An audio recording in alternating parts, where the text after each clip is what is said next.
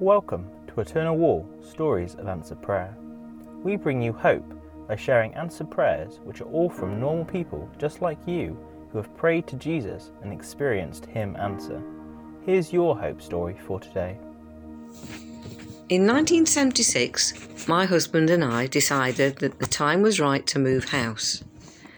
We looked at a new development in a village just a few miles away and found a house that we thought was exactly right for us.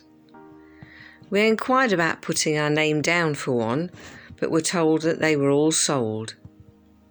The same builder had some houses for sale in a different location, but we didn't feel that was right for us.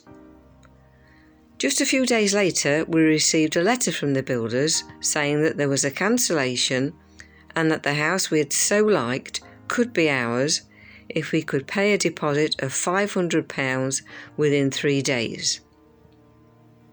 In 1976, that was a great deal of money, and there was simply no way that we could raise it. So we prayed. We thanked Jesus that He was our Saviour and that His hand was upon our lives, and we asked that He might make it possible for us to pay this initial deposit. Just before the time ran out, we had a brown envelope arrive through the post. It was from the Inland Revenue, and my husband thought it might be a tax demand.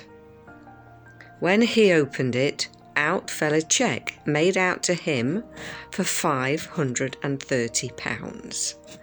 The tax office had made an error and had repaid it. Enough for our deposit and a small bonus too. We were thrilled at how our prayer had been answered. We purchased that house, brought up a family there, and 46 years on, it is a beautiful home and still sees many visitors. Thank you, Lord.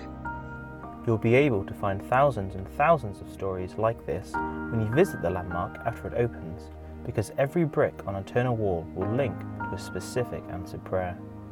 Find out more about this incredible project by searching Eternal Wall, and join us to make hope visible by sharing your own answered prayer at eternalwall.org.uk/testimony.